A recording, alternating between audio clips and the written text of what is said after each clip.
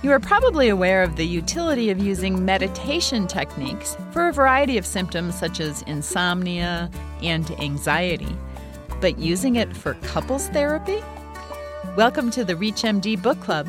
I'm Dr. Leslie Lundt, author of You Can Think Like a Psychiatrist, your host, and with me today is David Shanahoff-Kulsa. He is the director of the Research Group for Mind-Body Dynamics at the Institute for Nonlinear Science at UC San Diego. And he's the president of the Kulsa Foundation for Medical Science in Del Mar. He's the author of Kundalini Yoga Meditation, techniques specific for psychiatric disorders, couples therapy, and personal growth. Welcome to ReachMD. Thank you, Leslie. I'm happy to be here today. David, why did you write this book? Actually, I was invited to write it by Deborah Mahmood, who's the director of professional books for W.W. Norton and Company. And in 2004, she was looking at the titles for the workshops that were given at the American Psychiatric Association in New York City, and she saw this title, Kundalini Yoga Meditation Techniques for Psychiatric Disorders. And she thought, maybe there's a book in there. And she did a web search on me and found out there's a lot of material. And so when she invited me to write a professional book, I decided, why not?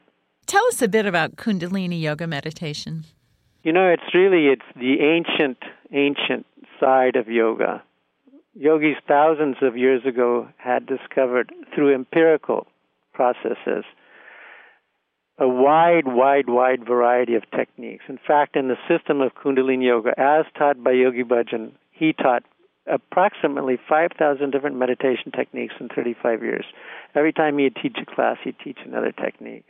So what can vary is the breathing pattern, the use of sound, the eyes, the posture of the eyes, where you're focusing the eyes, the hands, the fingers, and things like that. There's an extraordinarily wide combination of permutations of how we can use our hands, our eyes, and different sounds and breathing patterns and so forth, or even the tongue to affect our brain, to affect our psyche, to alter mind-body states. The tongue?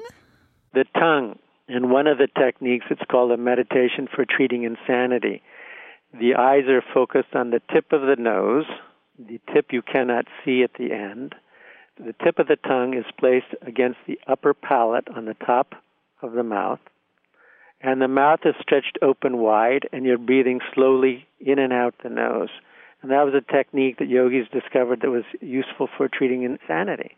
It quickly stills the mind, 3 to 5 minutes of that, and it can help make somebody's mind that's very wild, very still. It's one of the techniques in the protocol that I have for treating obsessive-compulsive disorders. How hard is it to learn these techniques? Some of them are real easy. Some of them have a learning curve that's rather complex and difficult, although it doesn't mean that the technique itself is difficult. In fact, one of the most difficult techniques to learn, and when I say it's difficult, meaning, when you're walking, you don't think about it. It's second nature. So some of these techniques that are very complex, it takes a while before all the different parts become second nature. But then you can do it very rapidly, and you're not thinking about doing this part and doing that part, but getting the mind to pay attention in the beginning to this pattern or that pattern and this combination of this, that, and the other can be a challenge for some people, but there's always something out there that can help somebody who really has zero training whatsoever and has a great need. There's a technique called when you don't know what to do, it's a breathing pattern. It's easy to do. And these are easy to do. It just takes a few minutes to learn to memorize the parts to it. What disorders do you find especially responsive to Kundalini Yoga meditation techniques? All of the anxiety disorders, including OCD, and of course generalized anxiety disorder, phobias, panic disorders. I have a lot of experience treating major depressive disorders and also some with grief. Not a lot with grief because not that many people come to see me for grief, but more recently than not, a lot of patients are coming to see me for bipolar disorders, and we have an extraordinary protocol for treating that. Also, I've done a lot of work with treating addictive impulse control and eating disorders. I have a protocol that's very specific for that in my book.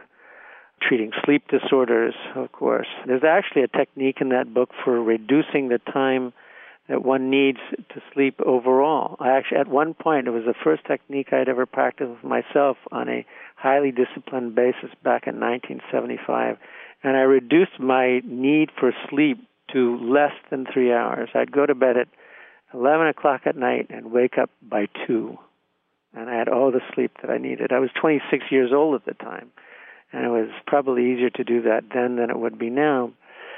To go on, I've had experience with treating chronic fatigue syndrome, a lot of experience treating attention deficit hyperactive and comorbid disorders, and a fair amount of experience treating post-traumatic stress disorder.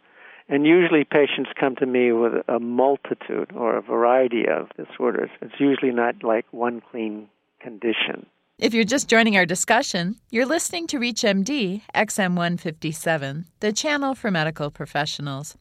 I'm Dr. Leslie Lunt, your host, and with me today is David Shanahoff-Khalsa, author of Kundalini Yoga Meditation. Now, David, I'm especially interested in how you use this technique in couples therapy. How does that work? All right, imagine that two people are limber enough to sit on the ground in a cross-legged position.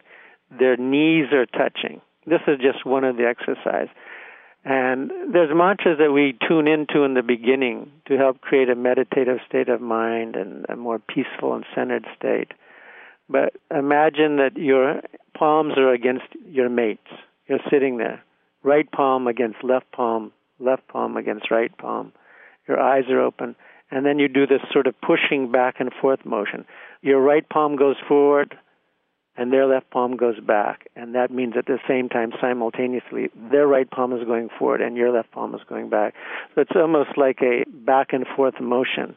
And it's done for about 3 minutes. It helps people connect and increase their communication and develop a greater trust and affinity to each other. It helps take us into a more magical relationship.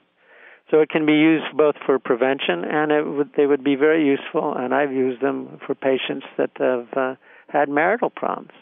Now, in your book, you also talk about using these techniques for personal growth. Tell us a bit about that. Sure. You know, really our growth is a measure of how much our brain is working and what is working, how well it's working. From the yogic point of view, there's a lot of our brain that's not working at all, i.e. it's called dormant activity. Regions that are dormant. And so these different breathing patterns help to awaken them.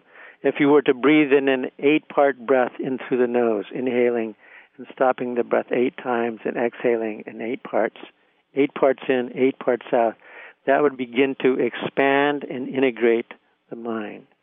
So there's very simple techniques like that. And then there's much more complex techniques that begin to activate regions of the brain that otherwise have been sleeping. How can our listeners, many of them primary care physicians, maybe not in an urban area, how can they use these sort of techniques in their practices? Well, I sell a DVD or VHS format especially for treating OCD, and I hope to make others for the other disorders. But in fact, in all the major cities in the United States, there is somebody who's trained and certified to teach Kundalini Yoga as taught by Yogi Bhajan. I mean, there's different brands of Kundalini Yoga out there, but what I'm referring to is the original, and what was taught by one master who taught all of these techniques.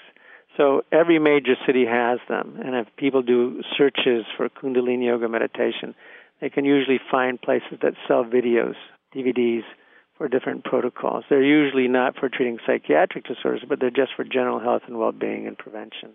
How can people who are interested in getting your book or DVDs obtain them? You know, my website is www.theinternetyogi.com. They can buy the video through that, either DVD or VHS format.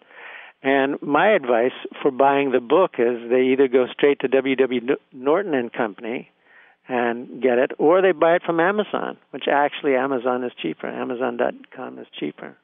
You know, it's 64 different meditation techniques, or actually there's 14 of them in there for couples therapy alone. And there's 8 disorder-specific multi-part protocols. So it's just a wealth of knowledge. I'm actually working on a new book for Norton as well at the moment. Now, is there any downside to all of this? Any side effects, any people that would not be appropriate for Kundalini Yoga meditation? I really can't think of anybody offhand. I mean, there's a lot of people, obviously, that don't want to work on themselves. They don't want to take the responsibility to put themselves through the changes. It's like walking.